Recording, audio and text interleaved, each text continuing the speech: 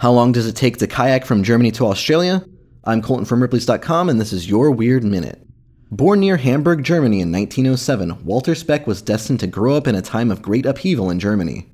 His childhood was marked by the beginning and end of World War I, and as he became an adult, the Weimar Republic formed after the war. Severe poverty and unemployment swept the nation. In the midst of this turmoil, he decided to leave, dropping a folding kayak into the Danube River and paddled east. He couldn't swim and had no money, but through sheer determination he made his way to the Mediterranean island of Cyprus.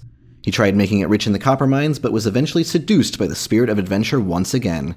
He quickly became a nautical expert, hopping from island to island along the coast. He sailed out of the Mediterranean and carried his boat to the Persian Gulf.